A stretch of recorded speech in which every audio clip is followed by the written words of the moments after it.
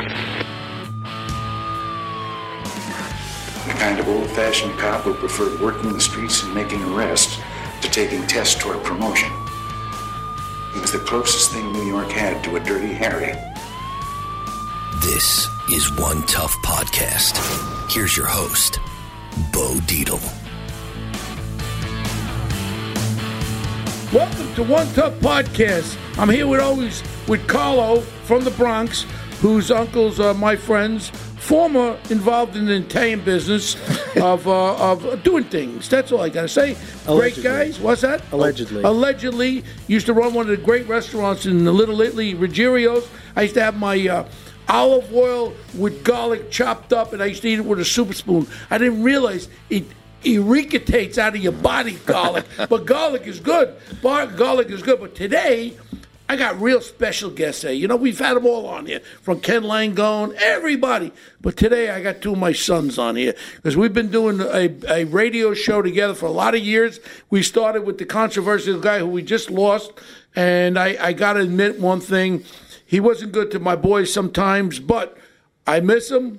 And then deep down inside, as big as a scumbag as he was sometimes, I miss him and I love the guy, and I wish he was still with us. That's all I got to say, because you don't want to know something, that's the way I truly feel. I walked off his show probably half a dozen times, told him to go fuck himself, but you want to know something, I do miss that old cowboy, and I miss his dad. So we got my man Sid Rosenberg and Bernie McGurk from the Sid. Yeah. No, it's the Bernie Sid show. That's right. Who got B? Bernie and Sid show, alphabetical. 77 radio, probably the top radio show in the New York tri-state area. No question. And I'm very honored to be on Tuesday mornings. And we say some stuff, man. And now we're going to say some more stuff. We got to watch our lips there. But here on my podcast, you guys could be real. And you don't have to worry about someone sucking on a microphone, okay? I like it. Also, don't have to worry about the old man getting mad at what we say because, well, he's dead.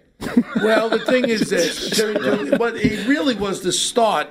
And today I go around the country, and I was a Fox News guy for 12 years. Two little scumbag Murdoch sons there threw me off. I used to do it with Roger Ailes was my friend. They are a couple of weasels. Roger Ailes was my friend. Yes. And I stuck up for Roger. I knew nothing about all these allegations. Then I was accused by that little scumbag. What was his name? Gabe Sherman. Gabe Sherman. He did the loudest voice. Total fucking lying little bitch. That's what he is. And I told him that on the phone. Carlo was there. I said, if you print that I was following you or your ugly wife, I said, I'm going to sue you. What happened was as follows. Roger Ailes was allegedly involved in some kind of stuff, which I don't know is true or false. Personally, I never was involved with Roger. I never went to his house. I never headed up the private investigator to get dirt. My firm is a firm that's been around 35 years. So if you get in trouble, you get in trouble. The law firm, Becker Epstein, hired my firm to do, you have to get a defense. If someone's making an allegation against you guys, you got a right to a defense. What are you going to do, hang you? No. So my company is a defense litigation investigating firm. So Fox News hires Beck Epstein. Beck Epstein law firm hires my firm in 2005 when O'Reilly was sucking on his producer with some allegation against that. And then when Gretchen Carlson come into play, we were hired again. We were hired on the professional aspect. But not the way this Gabriel Sherman. He's writing a book. I think he's half of a fruitcake anyway. You're right. I said that, punk. So if you got a problem, sue me, bitch. So now my point is I call him up and I say to him, I said, look, Gabriel, not for nothing. I've never followed you nor your wife. Maybe your wife's boyfriend is the one that's following you. Oh. It ain't me. I said, so, bitch, you print that, and I'm going to sue you. And I called him out. I called him right on the phone, and he's there. I said, I ain't messing with you, because I never done anything to you nor anybody else that was not 100% legal in my realm of investigating cases. Then it come out that Roger Ailes had a black ops office on the 17th floor, and we planned. I was involved with getting dirt on females. No, we get hired as an investigative firm to find facts and the truth. That's what we do. I take a real exception for this little punk saying anything about me digging up dirt. Then when I run for mayor, they actually put in the New York Times, Bo doesn't like women. I love women. And if a woman is a victim of an assault or abuse, they come to me. I grabbed Crazy Eddie once years ago. Remember Crazy Eddie? Eddie Antar. Of course. Crazy Eddie. He went to Israel, actually, for a little while to get away from you guys. I grabbed him by the neck against the wall. He lived on East 3rd Street where all the Syrians are down there, Syrian Jewish guys. Yeah. I grabbed him. I slapped him in the face. I said, if you ever put your hands on your wife or your kids, I said, I'm going to come back and break your friggin' jaw. See that? I did that. Bo Dietl's a feminist. I don't know. I protect ladies. I like that. And by them making that allegation, I was negative. The woman, man, I love women. And if a woman is the subject of any kind of abuse or assault, they come to Bo, and I'll protect him. And I don't care who the hell you are. Even when I was a detective, we had a couple of cases there where I had witnesses that were scared crap because I was in Harlem there. I was going after some bad gangs. I put them up in a hotel, Holiday Inn, Staten Island. I had guards on them and everything. I protected these people because you know what? They were being threatened. And when somebody gets threatened, they call the Bo. That's we don't right. threaten them, okay? I like it. All right. Enough about Bo. Let's talk about my guys. I want to know first how you guys got started in radio. Well, you want to go first, or? Well, my story is short, so... This is Bernard McGurk of the South Shore of Long Island, and he walks on the boardwalk in Atlantic Beach. Is that Atlantic Beach? Long Beach. Long Beach. With all the ideas over there. Look, it's really simple. I was driving a taxi. I'm going to college.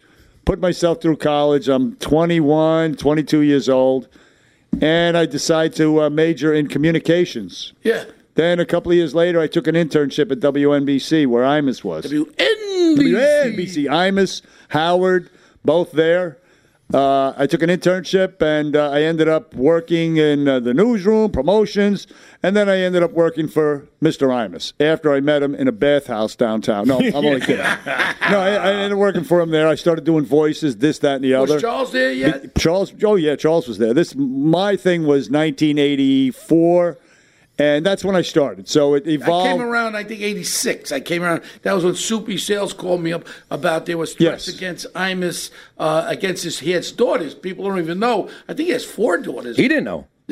Oh, yeah. And they were threatening them, and then all of a sudden was an engineer and was working over at, it wasn't NBC, it was in the cellar there in Queens. What was that called? Oh, WFAN. So Astoria. Kaufman Astoria. So we put a surveillance on the subject, and we actually get the guy mailing the letter, because I had the postal inspectors involved. They opened up the mailbox, and the letter's there. So Imus thought I was the greatest thing since sliced bread. And that's how my relationship developed with Imus. Right, that's cool. So good, with yours. Come on. So, no, that's it. So I started as a producer there at WNBC at 30 Rock, and then we went to WFAN, and my role evolved. I started doing voices, more voices, jumping in, the Greek choir type of thing, and the next thing you know, I'm doing the Cardinal. And the Cardinal was probably one of the greatest skits. When you used to put your FedEx thing on your head, what was that thing? That was a FedEx envelope, yes. Yeah. You two-legged pimple, you be Jesus. Leave me alone. You schmuck, you. Yeah. You look good, Mr. Marn. Good enough for an open coffin, BGs. Go on ahead. Move along. And wait, in 3.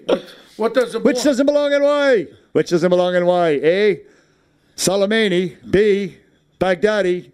C, Imus in the morning. Which doesn't belong and why? And you would go, well, that's very simple. But I was going to see Imus in the morning. Wrong, you screw-face looking schmuck, you be Jesus. The answer is C, Imus in the morning doesn't belong because unlike the other two, Imus in the morning was a fucking bastard, be Jesus. No, I kid about that, of course. I love Mr. Imus, and we had some show. And then before my little buddy on my left, Sid, gets involved, we had Rob Bartlett, probably the funniest guy that I've ever heard. Should have had his own sitcom show. Probably he didn't blow the right guy or something. I don't know what you're supposed to do to get a sitcom show, but Rob Bartlett, to me, was one of the most creative, funniest guys I've ever met in my life. Yeah. And he should have had his show. And he started out with Eddie Murphy. And who's the other guy we had? Larry Kenny. Larry Kenny, yes. Also brilliant. He was. Well, Larry Kenny's one of the funniest guys I ever met in my life. This guy's so talented. He very dry humor. Larry Kenny, very dry, but quick, witty. But the real diamond was Charles McCord. No doubt. He wrote a lot of the skits, and people don't realize that was Charles McCord. And when all the shit hit the fan, we're going to get right back to you, Sid, because you're very, very important with this whole synopsitation. Even though you disappeared to Florida, you ran like a bitch out of here. But then you came back. Welcome back. But they did ask me to leave, but that's fine. You said something. You know to say things. Right. But the best was when we the best, I loved it, was, and his humor, again, people can't take friggin' humor anymore. The best was when Sports Illustrated had the sisters on there. The Williams sisters. Venus and Serena, on there. Yeah. And all of a sudden, Sid jumps in there and says, Sports Illustrated, they should be on the cover of National Geographic as a friggin' joke. Whoa, the place went crazy, and he was banned and all kinds. And the same joke what happened around a little before that. I was at San Pietro with Steve Whitcroft, the real estate guy, and his son Andrew, who eventually died of an overdose with opioids. He was about 9-10 years old, and who was sitting over there is Ewing, and the kid went over there. Who? Patrick Ewing. Patrick Ewing. So he goes over there, and I give one of the napkins off the bar. I said, go get an autograph. And he walks over there, and he shoos the kid away. I got my jacket off. I got my 9mm on. So I walk over to him, and I say, Mr. Ewing. I said, with all respect, my little nephew wanted an autograph. What's the problem? He looks at me, looks at my gun, and reluctantly signs it. Uh-huh. So now I bring it back to the kid. I said, you know what you do now, son? Andrew, take it, rip it up, throw it on the floor. He rips it. I go, hey, Patrick, I guess he didn't want your autograph. So the next day I hit the airwaves, and I said, I was at the game the other night. I wasn't at the game. We used to make stuff up as we went along. It was a humorous, funny show. Political correctness didn't kick in at that point. No. And you want to call me meatballs and spaghetti ball. I don't care what you do. It's humor. We don't want to hurt anybody. And even what we say on this podcast, it ain't for hurting. It's for humor and laugh and let's relax a little bit. Mm-hmm. So I said like this, with the lights going on and off, the fog comes out. I said, oh, my God, that music plays. The Knicks are coming out. I said, and then Patrick Ewing, man, he's big. He's tall.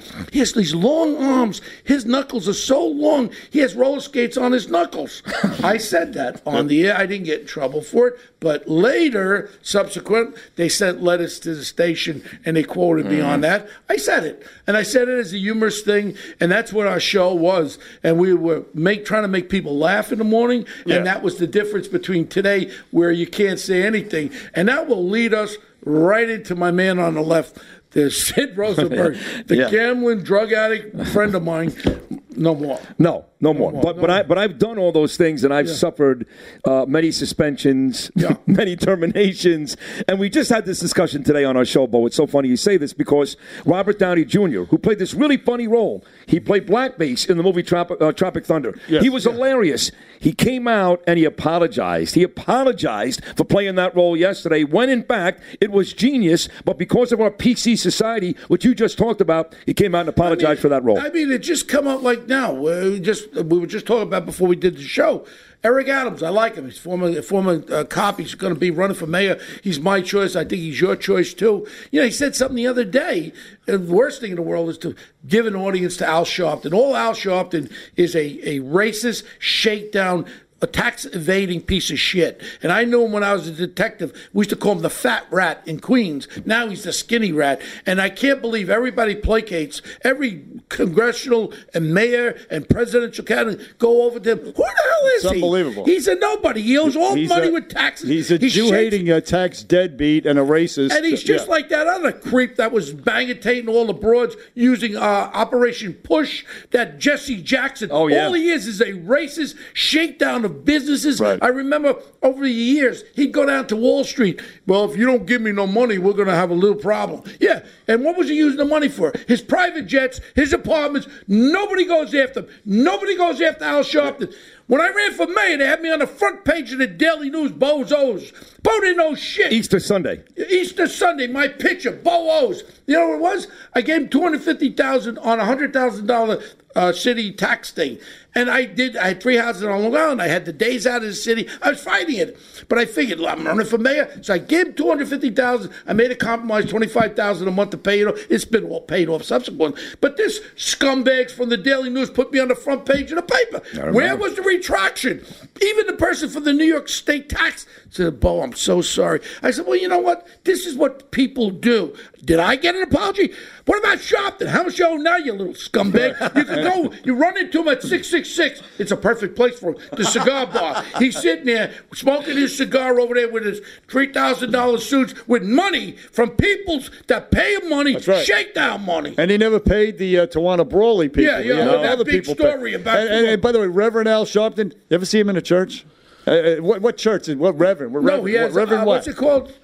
His church? I don't know. No, what's that thing called? Action Network, right? Right, but not a church. Action. But not a church. He's the reverend. He should be in a church somewhere, right? Somewhere. Well, he shook down to the Phil Griffin at MSNBC and got a show after they got Imus fired. So he's thriving. The point notwithstanding whatever we're saying. Well, I like you on that one word, thrive. That gives me a little jump. Here we go. It's like a catapult with this first lady, whatever the hell she is, first grade, whatever she is. And I'm talking about Charlene. Yeah. Charlene de Blasio, McCrae, whatever you want to call yourself. Where is the $1 billion that you spent on all this mentally ill people? 70,000 mental ill, all of our streets in New York. You took that money. And I know it. You've got what they call nonprofits. And people that are making $100,000, $200,000 a year. I want to know where that money went. Because there's a back door and there's a slush fund. Yes, I'm saying it.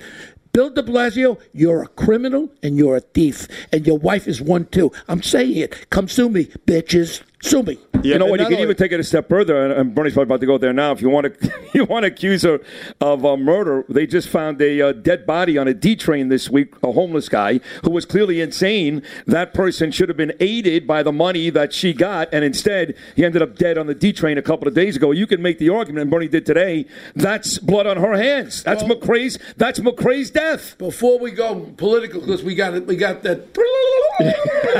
the governor. Meeplehead.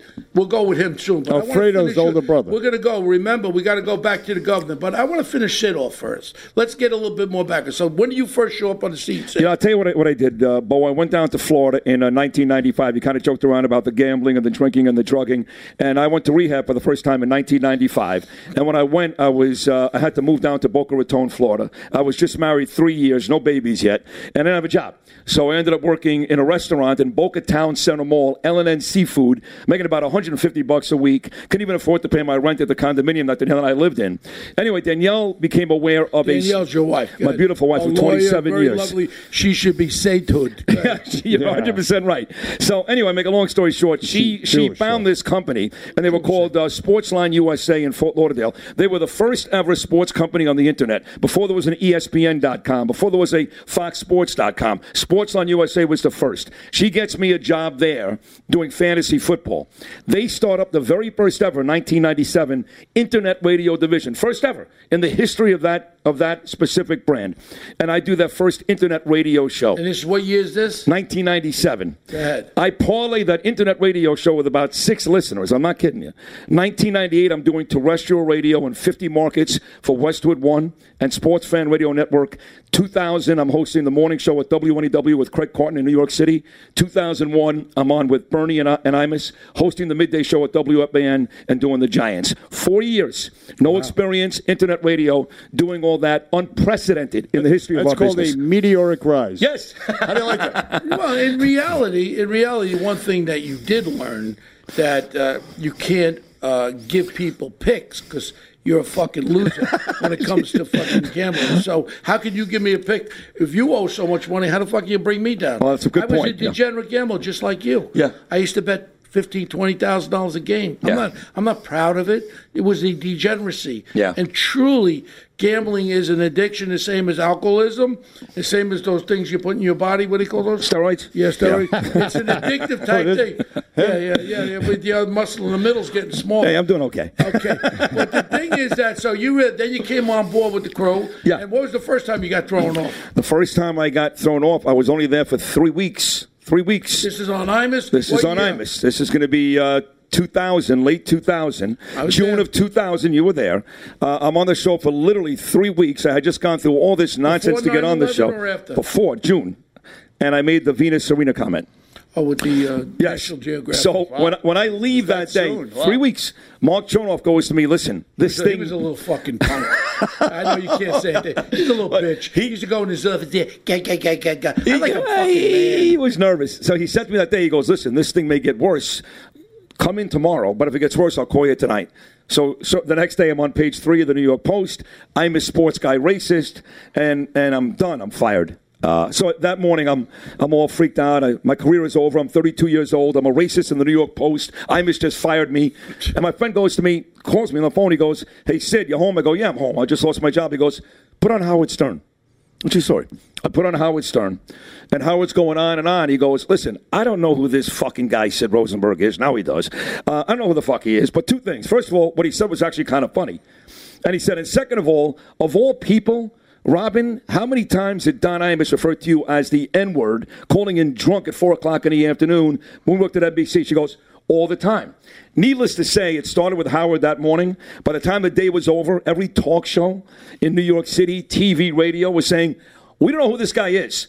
But if anybody shouldn't be offended, it should be Imus. And sure enough, that afternoon, I got a call from Cara Dugan, and she said, Imus wants to talk to you. If you're willing to apologize, come back to work tomorrow. You apologized? I apologized. Well, this is what we're talking about. I mean, that should be put into the stipulation. If someone says or does something wrong, an apology should be accepted, because myself have said a lot of wrong things, but I'm the first one to say I'm sorry if I offend somebody. Yeah, but it's funny you say that, because we talked about the Eric Adams thing, and you said he should probably apologize, and you said, unlike Donald Trump, who's done so well not apologizing, but he's the only guy that can do that, right? The only guy. I still can't get it, and I just said, you know what would help President Trump get reelected, which I know you guys are all in back, and he's doing a lot of good things for the country.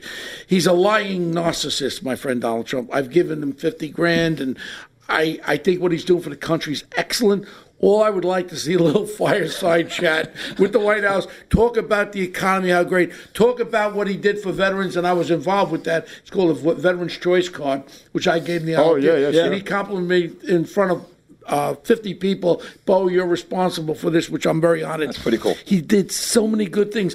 Employment with the blacks is so high. I think he's up to a 35% rating of voters with the African Americans or blacks. In some polls. So my point is, let him start telling you all the good things, and then be a human being and say, but I have to say one more thing. I have to apologize to Mexican-American families. You're not all thieves, drug dealers, and bad people. You're good Americans, and I'm sorry. If he did that, it'd be all over. All over. Show some real insight, no? Well, the McCain thing, even more so, I would say. Yeah, well, McCain, that was asinine, and he never apologized. The Mexican thing is all water under the bridge, and so is the McCain thing. Yeah, but it's still... But back then, it would have helped him. It would have went a long way. No, I'm talking about... It would have helped us supporters. There's a few things there. McCain is one. But why not read them off and say, apologize for this, I was wrong. McCain was a damn hero, and I was stupid for saying that. It was a bad joke. And it was a very bad joke because he got captured, and I'm sorry to the McCain family. Then hit the Mexican thing, hit all these things, and I'm not against Muslims coming in the country. All I want to know is people coming into this country that they don't mean to have harm against us in this country. That's what it's all about. And I don't understand one thing. If you got to show identification when you go on a plane, why can't we have identification when you vote? That's one of the most sacred things. Explain to people. Show your humanity. Yeah. Humanity's the word, Sid. No, if he showed humanity, nobody beats him. Well, look, he shows plenty of humanity. He relates to people. He's actually he's helped people's lives. He's in concrete fashion. Statistically, you can look at it. People are doing much better. That's humanity right there. We all are doing better, but my point is there's a undercurrent of people that don't have what you have, and Carlo and I have, and all they're looking for is a way to get something better and free. What about when he pardoned Alice Johnson, the black lady? That's humanity. Yeah, but that should be mentioned too. Also, he may have gotten a blowjob from Kim Kardashian to do that. I'm not sure. She was in the Oval Office that day for quite some time. I would want to use a hazmat suit with her. No, listen, I agree with you though. I like Donald Trump. There is some style points that he could do better with. There's no question. If you work for the White House, your life expectancy ain't too good. If you don't like what you said, look at General Kelly. You're out of here. Gone. You're fired. This guy's fired. Scaramucci. I told Scaramucci, he's been on our show a couple of times. I told Anthony, I said, you look like a horse's ass. First of all, what you're doing is, you wrote a book how great he is. Yes. He was the greatest thing in the world. The blue-collar president. I said, now you're bad-mouthing. I wouldn't trust you as far as I tried. People are going to say, look at it. If Anthony first was like one of my sons, too. I know Anthony a long time. Love him. Smartest guy on his feet than anybody. In reality, Trump should have brought him back in. He would have been a great, but the only problem is Anthony's Anthony. Anthony's a narcissist too. So that's two heads banging together. But in reality, I told Anthony, you've got to back off. You can't keep twittering about the president. You know what he was mad at? And he gave it up once in an interview, that the president didn't tweet out about the book that he wrote, the complimentary book. the blue-collar president. He never acknowledged. Then he was blaming. Now, if you notice his Twitter, it's Anthony and Deirdre, who I love Deirdre. Anthony and Deirdre on his Twitter thing. Yeah, it's Mr. and Mrs. Mooch. It's Mr. and Mrs. Mooch. I said, what happened to your balls? What, they shrivel up to the stomach? I said, because he got nail-tated, right? And all of a sudden now he's holier than thou. But in reality, you can't change the what and who you are. With that, we can prelude right into one important thing. New York State. We've got my friend, he was my dear friend, I loved him, one of the smartest guys in the world, Mario Cuomo.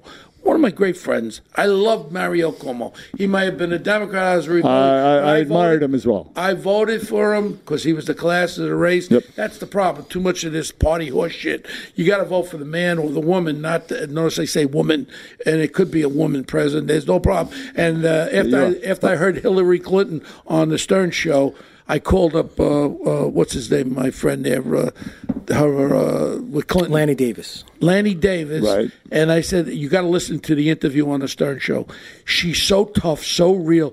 I said, I want to take her out to Rayo's. I have to apologize. Remember, I used to call her a lesbianic on the show and all that stuff. And if you listen to Hillary Clinton, she's not good in front of people, but she was great there. She was great. She was great. Very smart. She said, I like guys.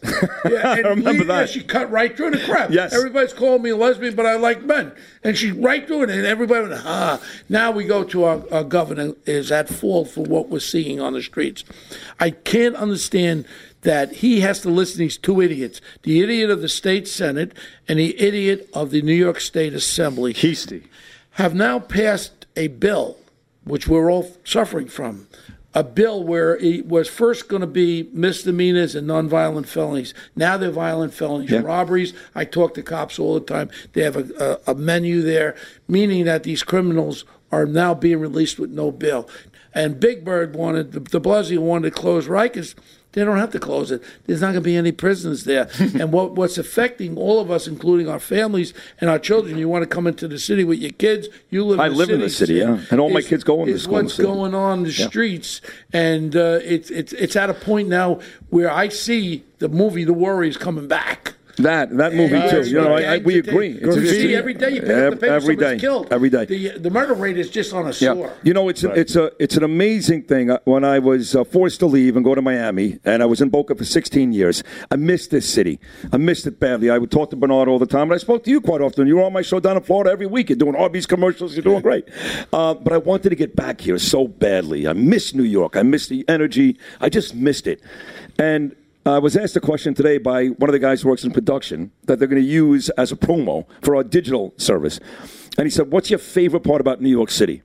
And I said, at this point, now that I'm back for 4 years, and I live in the city, and I see the perverts and the criminals and the filth and all that's going on, I said my favorite part of New York City is Kennedy Airport, because I can leave. And that's how it's gone. 4 years ago, I would have cut my right arm off to get back to New York City. I'm so upset with what's going on. It's actually soured this great city for me. Well, you know what? I hate to say that he doesn't even know that I'm going to say this. I have soured on New York City, too. So yes. I've had a business here 35 years. You are Mr. New York City. I am, but it's like someone shot my stomach out.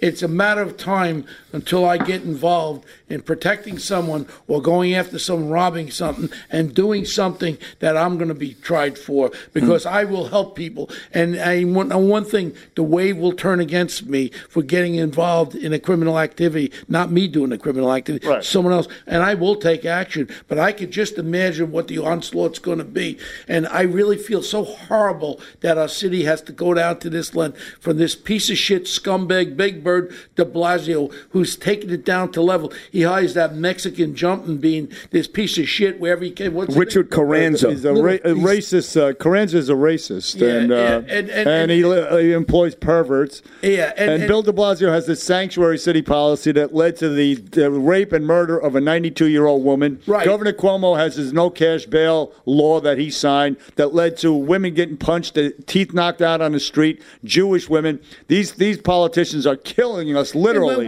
in this state. When does he realize? And I was at a Christmas party for my friend Andrew Farkas. He was supposed to come, the governor. He didn't come to the Christmas party. He was there every year. And I wanted to grab him and say, Mr. Governor, with all respect, and I respect him as the governor, I actually respect the position of presidency, no matter who's in there, Obama or Trump, the office, including the mayor of New York City.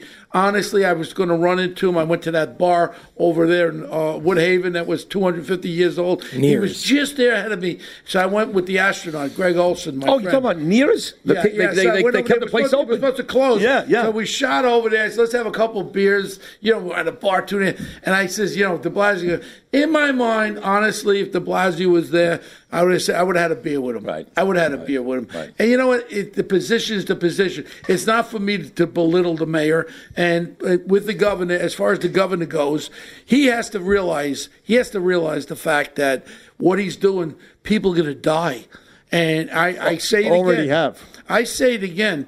There's going to be lawsuits. And I talked to our good friends Taka Pina and also Audie Adala. Audie had his father there the other day at the trial for the pervert. Harvey Weinstein. His father's walking in there with his mustache. Arthur Adela's father's a lawyer. I know, yeah. So I said to Arthur and I said to Joe Takapina, we're going to have a good business here because we got big lawsuits. We know one thing. I think the city shelled out about $300 million last year on these Fugazi lawsuits. Yeah. So it means if you're a criminal with a long record of robberies, and all of a sudden you rob somebody, you shoot them, but a cop comes up the street and shoots you in the leg, I could sue the cop, and the city then settles. So the city says, yeah, you got it, no problem. How much you need? Yeah. That's the way de Blasio operates. He just hands out our taxpayer money like that to the thugs. And now, again, to get to the real serious point of this, what should be done is there should be emergency hearings. But here we go again. When you have such a progressive state senate, and we used to have the Republicans who were a little sensible. It's a one-party state. And now you have the assembly that's progressive. Nobody wants to hear, I'm for bail reform. There's no way in the world that I wouldn't support nonviolent crimes. If you can't make bail, I'm for that 100%. But when you get people who are violent criminals with histories of violent felonies, there's no way there should be bail. No, there's no question. But the only way to change this, and we talk about this all the time, all three of us, Bo, Bernie, and myself, is you got to vote Republican. And it just doesn't work in this time. I don't agree with you. You think Democrats can actually change this? They're going to change their... We have to get a Democrat. Okay. A Democrat that is going to be a moderate Democrat, a sensible Democrat. And I said, even with Donald Trump, who I support, he is my candidate.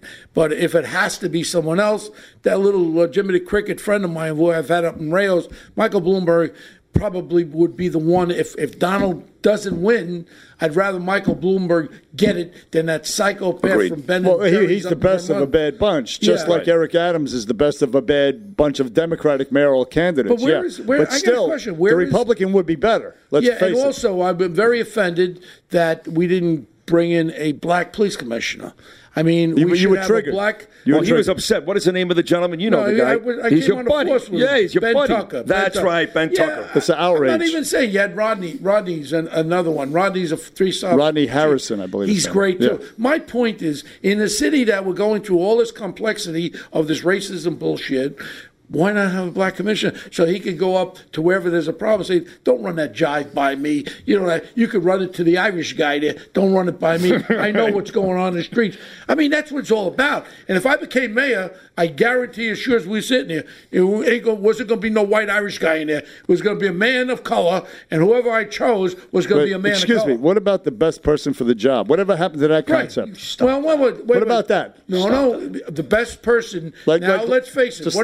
What is the majority makeup? No, I understand. For PR reasons, I get your point. Not PR.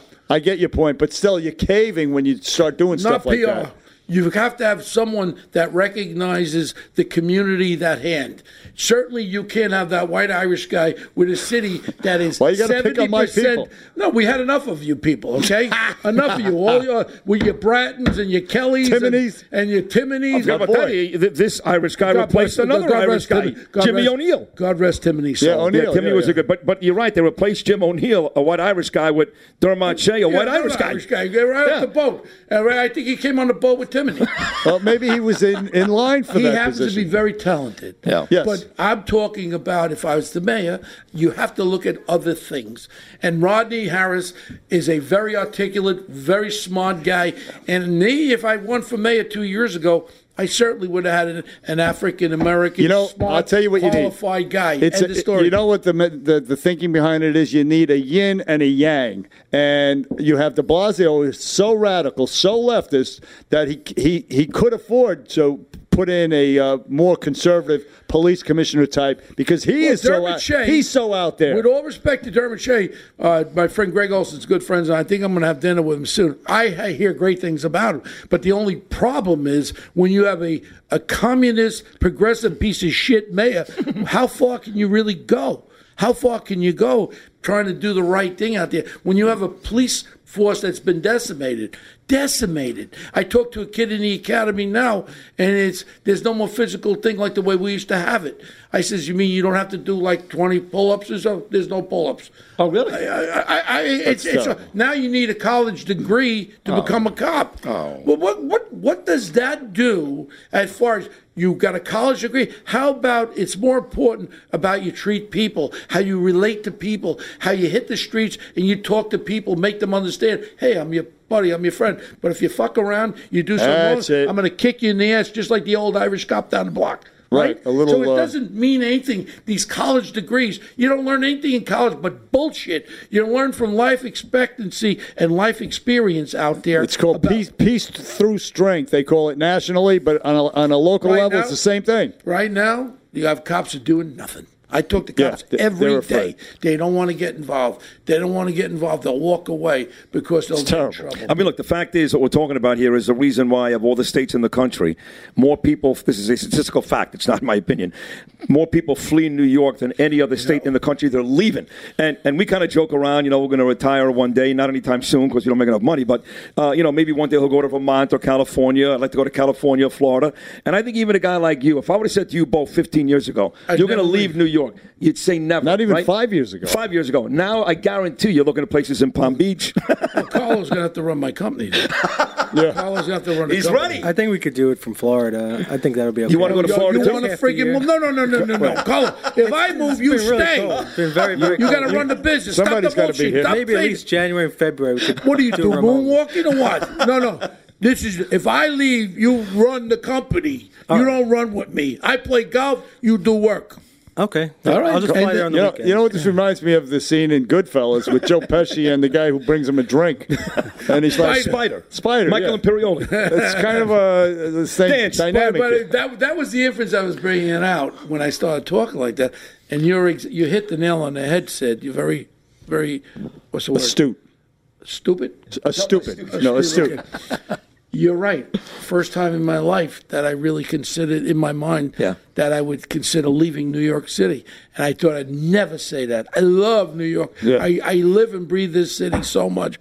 And it's a shame. It's really It's awful. It's like you're losing a family member. Yeah. When you see cops get buckets of water poured over there and they walk away with their heads down because they're afraid of the mob, the thugs, they're afraid of the media, they're afraid of the brass that won't back them up. It is a shame, and the people suffer. People out there suffering. That's why crime is going to go up. People are fleeing. Taxes are going up. People are fleeing. There's bed bugs on the subway. You got dead bums in the subway covered in bed bugs. It's really disgusting. Getting back to you guys are like, really, you too, Sid. You're like the godfathers of radio. I mean, you've been around a long, long time. Lived 35 years, whatever it is, right? Yeah. Even more, 38 years. But what has changed in radio? Oof. We have to admit one thing, and again, I don't care how you feel, he was the godfather of Shock Jock. Don Imus. Right. And then, I actually listen to Stern when I drive out to the Hamptons because I got nothing to do. I have an hour and a half drive, and I listen to a show that's pre-recorded. And, what he says on that show is like, no one says a word. Anything what he says on that show. Where has changed in the radio that you do? What do they call that? Celeste? Terrestrial radio. What has changed is transvestial radio. What's terrestrial. Terrestrial. Oh, okay, good. Like E.T., extraterrestrial. Okay. Right. I like transvestital radio, whatever the hell that is. Yeah. But what's changed are the rules. I mean, the climate changed comedy-wise, as we talked about earlier. In a big way, you have to tiptoe. You have to dance. You can't say that. The other day they told us not to say ass. ass. Really? I mean, come on. So though that's what's changed. You can't be funny. You can't be genuine. Now it's also morphed more into a talk radio type of thing, which is what the angle they want to go into. And by the way, Mr. Imus did that early on. He transformed himself from just a shock jock to a political sort of interviewer, analyst, if you will, starting with Governor Weicker back in the day, governor for a day in Hartford. We did a show in Hartford, Connecticut. And then he had Lieberman, John Kerry, Dollar Bill Bradley, Senator Bradley. All these people. He became a political guy. He was a big guy down in Washington D.C. Let me tell you. To the point where he did the radio TV dinner and he pissed off Bill Clinton. You're hitting on something right now. So back in 2002, 2003, I get a call from Big Pharma, all the pharmaceutical companies, and they want me to do an investigation on drugs being bought on the internet, kids buying OxyContin, all that stuff. And they said they hired another company, spent $2 million, they didn't see it. I said, we'll do the investigation. We started buying drugs online, and then we were sending them out to get them tested.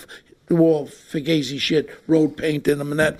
We followed the trail of the people who had the websites. We identified them as criminals. We followed all the way back to Kashmir, Pakistan, where they were putting the counterfeit drugs together. Wow. So I get Tom Brokaw, who I met through Don Imus. I met so many people. I get him to put my kids, Dana and Bo, online ordering OxyContin. I said, order some. Charlie the dog ordered. 2 days later, they come in a package saying beauty supplies on my American Express. Oh, my So what we did was, the Big Pharma, now we get it all over the place.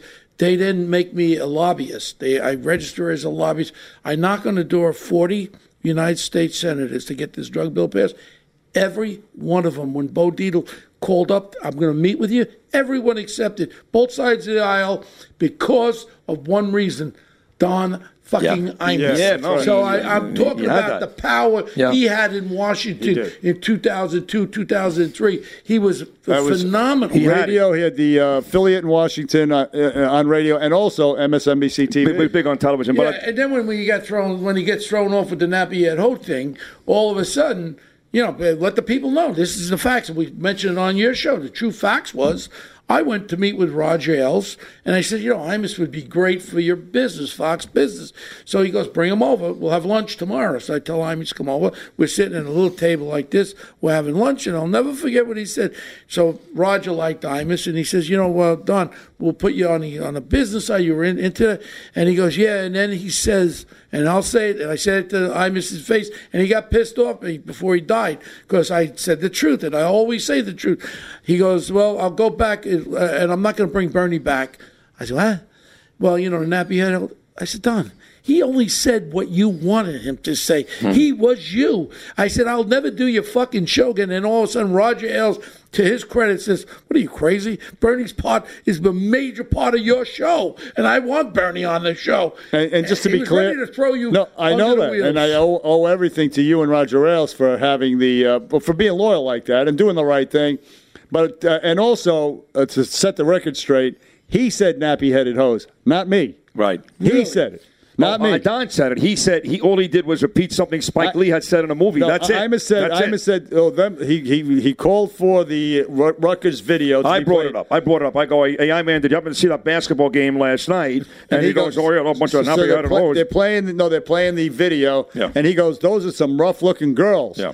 And so I go, it's 2007, Wild West. I say, yeah, them are some hardcore hoes. And he goes, yeah, some nappy-headed hoes. That was it. He said nappy-headed hoes, not me. My point is, again, we had a show in the morning. Yes, you guys, I thank you and the late Roger Ailes. Yeah, and then we went on there, and we had a pretty good show going on. But in reality, we went through 9/11 together. Were you with us? Well, I was actually on the air with Imus and Charles the night before the Giants played the Broncos, Monday Night Football. Okay. Now, the season before that, the Giants lost the Super Bowl to the Baltimore Ravens. They got killed in Tampa.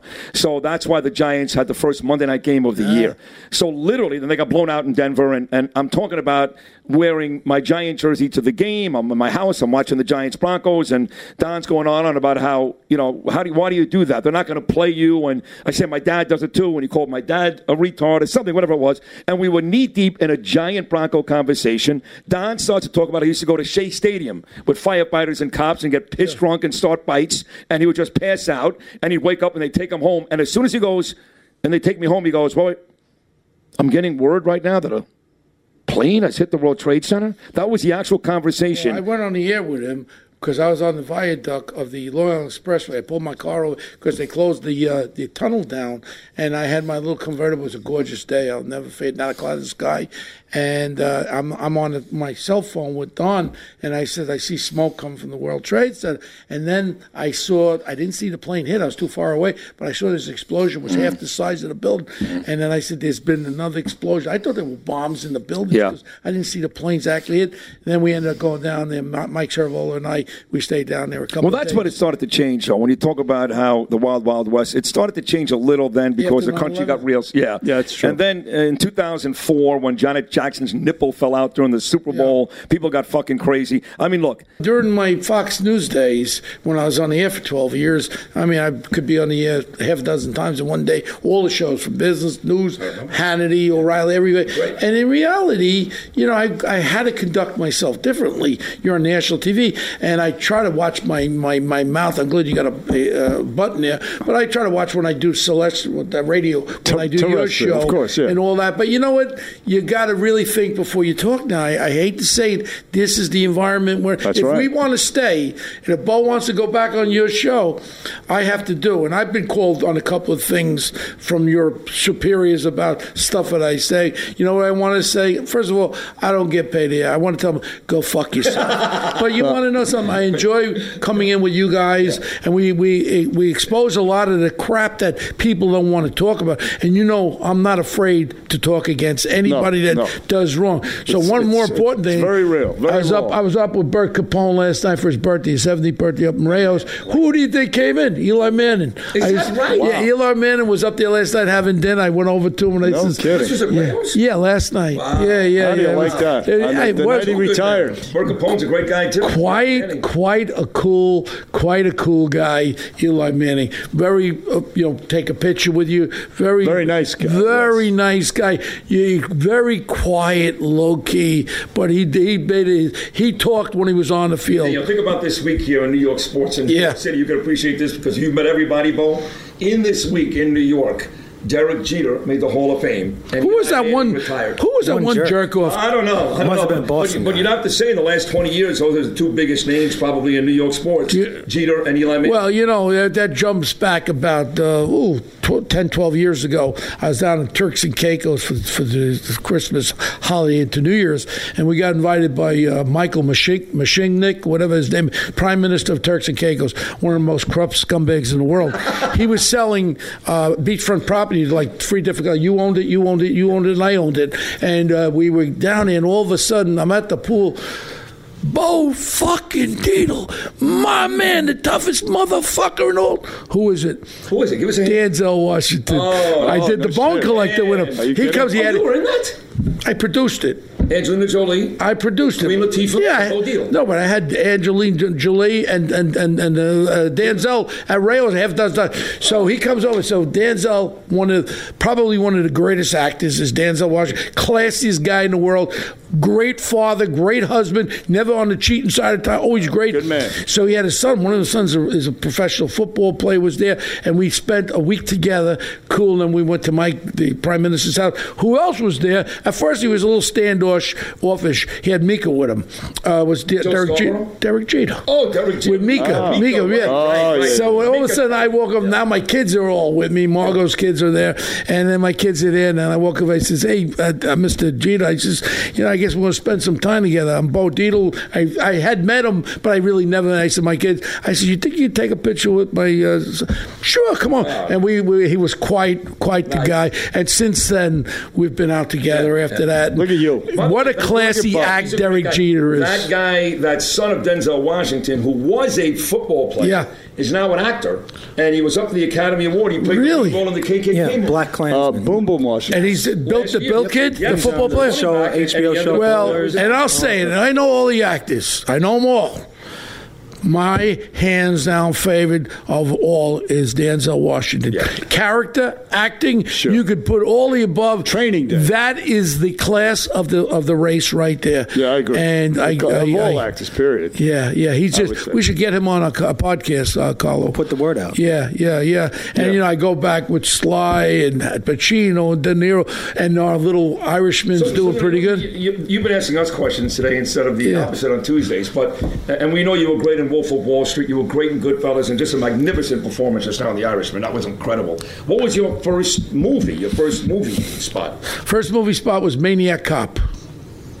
What year was that? Maniac Cop. You had Maniac Cop 1. You had Maniac Cop 2, and then I actually played in the movie The Bad Lieutenant with Harvey. Harvey Keitel. I played the detective sergeant. Now he is the character that was a lieutenant that was shooting heroin. And you had Mike and the Mad Dog in the background on when he was car. And he was a gambler. He was a heroin addict, just like you, Bert. Just like you. It was just like your life. He was a gambler, drug addict, just like you said. But he was a lieutenant. And then my little daughter Dana was in it. She was 2 years old. He played Harvey's thing.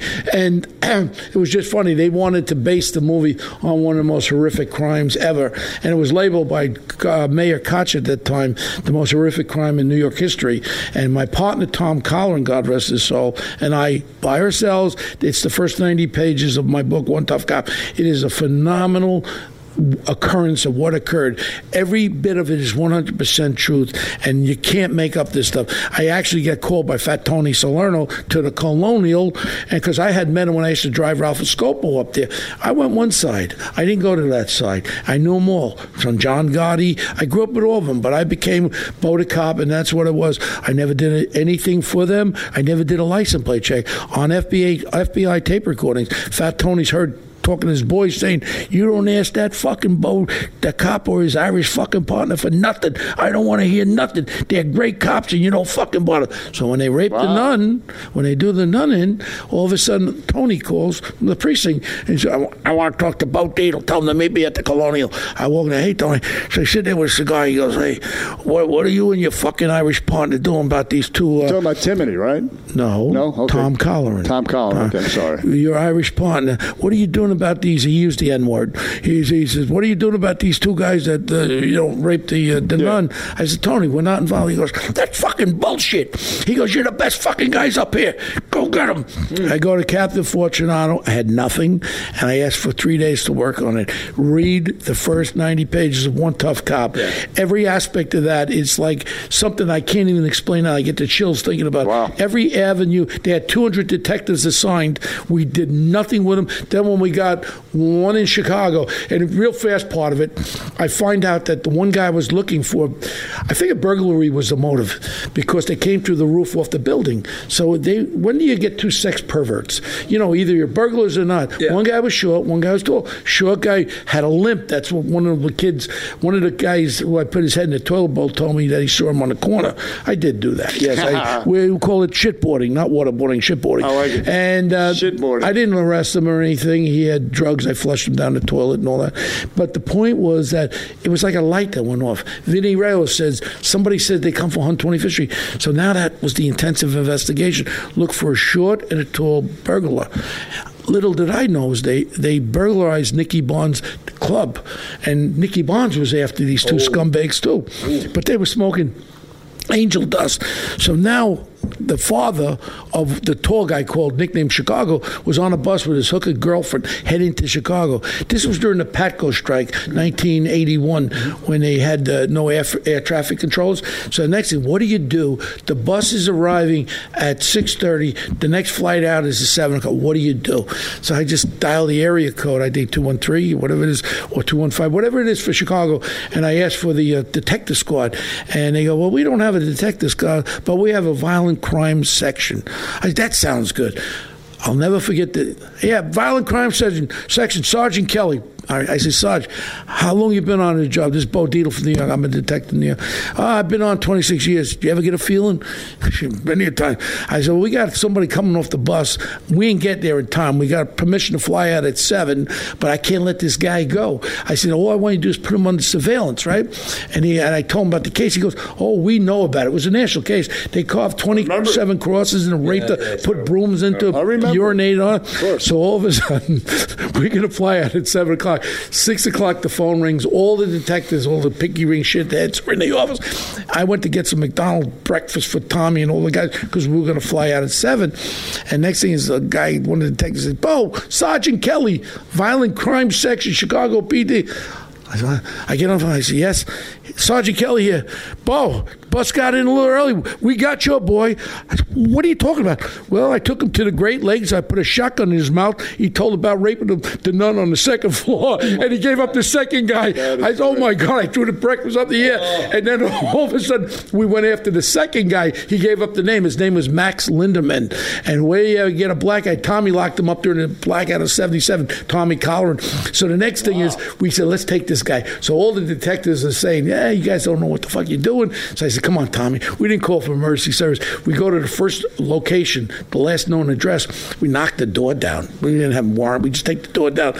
Comes out. He ain't there. He moved the year before. So I gave the woman my card, and I said, we'll be back. We'll pay for your door and all that stuff. Now we go to the next location. I tell Tommy, I'll go up to the fire escape. You bang on the door. Give me 5 minutes. Bang on the door. Say, please. Tommy's banging on the door. The window's opening slowly. This guy's coming out the fire escape. I grab him. Boom, boom, boom, boom. I bring him down the fire escape. Now we get him in the station house. It was a two-way mirror. We were up for 3 days. All of a sudden, this guy says to me he says, I don't like that little fuck. He goes to me, why don't you go fuck your mother? I said, you don't know my mommy. Why would you talk like her? And I did. I punched him. I shot him. I broke his fucking jaw. And I said, you don't talk about my mother, you mother. Then after that, they pulled me out of there. And then we had the palm print. And then he admits to being, he says, the other guy raped her. I didn't rape her. I was there. I was mother of God. We got the right one. And that was one of the great investigations. You a hero? That's not hero. It's just doing. Today, I would have been arrested for 1, 2, 3, about 8 different felony crimes. You used your connections and your toughness and your instincts. Well, you know what, guys? I really, I know how busy you guys are. This was a real thrill for me to have you. And Carlo will tell you, we got Giuliani coming on here, all this bullshit. But you guys really are my sons, and I feel that way. And I only do the show for one reason, you guys, and I enjoy doing the show. You guys got the greatest show in the morning, and I tell people to tune in to ABC Radio in the morning. You got Sid and Bernie, entertain personified. Thank you. Yeah. And by the way, you're my favorite guest of the week. Sid chooses Bill O'Reilly, but I go. It's close. It's close. You see how fast you need Bill O'Reilly. He'd be there. You don't want to. You're my favorite guest. We love you. Yeah. But I do like Bill O'Reilly, though. I do like Bill O'Reilly. He's good, but he ain't Bo Dietl. Stop sucking up to Bill O'Reilly. Hey, here's a question for you. Okay, ask him this question. All right. Next time you love him, ask this question. Bill, you like doing that show? What did you do to precipitate you paying that broad $30 million? Well, listen, that's all I want to know. I like being on your show. We love you. I can't tell you. I owe you my everything. My kids, my family. Get at it. How does the people get to your sites and all that shit? How do you get to you, Sid? At Bernie and Sid. Oh, that's on the Twitter. WABCRadio.com. Right. And we have a Facebook page, a Twitter page. Right. And you can call Bernie at 516-5. You can do that too. How do you get you, Sid? Same way. Alcohol Anonymous, drugs, any one of them. And gambling. I'm at a 12-step meeting every night. And what we'll do is we'll send you a little patch to this. If you have the balls to put it on your site, probably your people here won't let you put it on the site. But you certainly could go to One Tough Podcast. Carlo. All right, yeah, we're at One Tough Podcast on Twitter. Bo's at Bo Dietl on Twitter, and you can email us any questions. I know the fans been wanting this for a long time, so I'm really glad we got it together. Our email is onetoughpodcast@gmail.com. gmail.com. And we do this thing every week, Punk of the Week. Okay, here's what we do. Every week, whoever our guests are, we ask them, we call it Punk of the Week, something that's bothering. It could be a thing, a person, a place, a thing.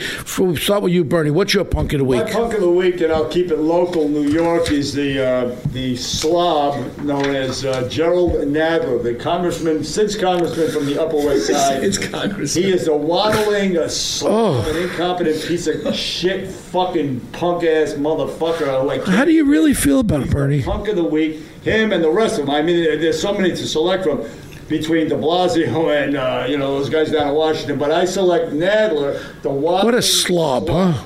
He's been Punk of the Week many times, so. He looks like, I think if we took his clothes off, between those folds, you probably have Aragota cheese. Yeah. The cheese in there, right? What do you think, Carlo? Cheese forming? Yeah. You have to bathe him with a fucking fire hose. He's probably got bed bugs like that dead guy in the subway. Sid, what's your Punk of the Week? Something political like him, and I can go de Blasio, or whatever you want. He's going Nadler, I can go Adam Schiff, or there's something more fun. And I'm a Met fan. I don't even care that much about this. But my Punk of the Week, whoever that person is, who you mentioned him earlier, who is the fucking guy who did not vote Derek Jeter? He gets 396 out of 397 votes. He should have been there, just like Mariano Rivera. Unanimous selection, 100%. Who is the fucking jerk-off that for some reason wouldn't give Derek Jeter that vote from me? Whoever that person is. That's a great Punk of the Week. That's a great Punk of the Week. And what about you, Carlo? I would say the New York Times editorial board, they did their presidential endorsement. They couldn't make up their mind. They chose two. Yeah, so that's balls. We know about the New York Times fake news. And Amy Klobuchar. So those are two wonderful choices. Well, I tell you what, the one would be the most likely to give a little shot is that Tulsa. I think she's kind of hot. No, is that racist, sexist? No. Is very sexist. Plus, she's very sexist. Clinton, so we like that. She said, I can see that munchitation situation. All right, but my Punk of the Week again. I just can't stand the guy watching yesterday. I'd like to take. I want him to come to New York because, first of all, there'll be no bail. Come to New York. Adam Schiff, come to New York. I want to punch you right in your face. Because you know what? In New York, there's no bail. So I could crack him right in that ugly with those eyes, crack him once, and I'll go like this. Oh, you're not going to hold me no bail, Carlo. You don't have to bail me out, Carlo. That's my Punk of the Week again. By the way, him and Avenatti is now in New York, too. But Avenatti's in the cell. He's in El Chapo's old cell in Brooklyn. Can you believe the guy was running for president? He's the punk of the decade. Yeah, he could. What a douchebag. Yeah. Do you think he was slamming that horse-faced bitch? No, I don't think so. Now, to be honest with you, with Mr. President, I'm very surprised if you slammed that horse-faced bitch. Stormy Daniels said that, and she's in the porno business, she said that Michael Avenatti was the biggest dick she ever had to work with. See what he did? Now he's in a jail cell. But whoa. What was the other one's name? She was hot. The Karen McDougal. Oof. Playboy model. That one I got to give my president some. If you hit McDougal and Mr. President, that's okay. But that horse-faced bitch. Well, yeah, but it was a one-shot deal. I mean, one shot. Like 2 hours, but the other one was a girlfriend. That's what I read. No, but I like McDougal. She was pretty, man. Yeah, very. And she was a stand-up broad, too. Yeah. Horse-faced there, trying to get some cash. Avenatti stole all the cash. That's right. And I've said this before on the show. Stormy Daniels, she will not sleep with black men. Nobody ever called her out for being a racist. Really? She never worked with black guys. Why? Because in the porn industry, they get a tar. They get stained. Tar? Because they have black dick? No, they get labeled. The customers don't want to see their favorite porno ladies with a black guy. Really? They avoid them. I personally watch porno. That's racist. I like the black on white. I like black on white. Why? What's wrong with that? Well, look, try to find Stormy Daniels. I do. I'll honestly say it makes me feel a little inferior with those 2-foot cocks. A little inferior. Come on. Well, this is why she doesn't sleep with black guys, because she wants to keep guys like you watching. Right? Yeah. Okay. You're racist. Well, we had a great show, huh? It was a great conversation. I'll never get hired for any other job ever again. But I mean, just think about what we talked about here today, guys. Think about that.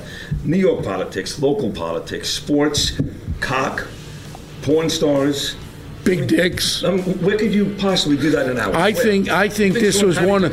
I think this was one of the most interesting assemblage of cast members here we've ever had. 100%. And you know what? You know what's great about them?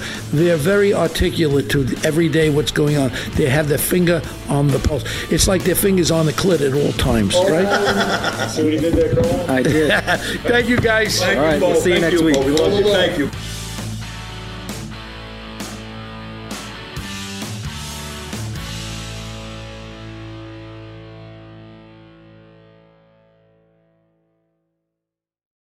This is Greg Kelly for Priority Gold. What does it mean to be America's precious metals dealer? It means that you're in touch with the hearts and minds of those who love this country, value our freedom, and want to protect the future. Priority Gold is that precious metals dealer. They've helped thousands of Americans back their retirement with solid gold and silver. Call Priority Gold at 888-506-6439. Receive free shipping, free storage, a free investment guide, and one of the best purchase experiences in the industry. Call now or go to PriorityGold.com.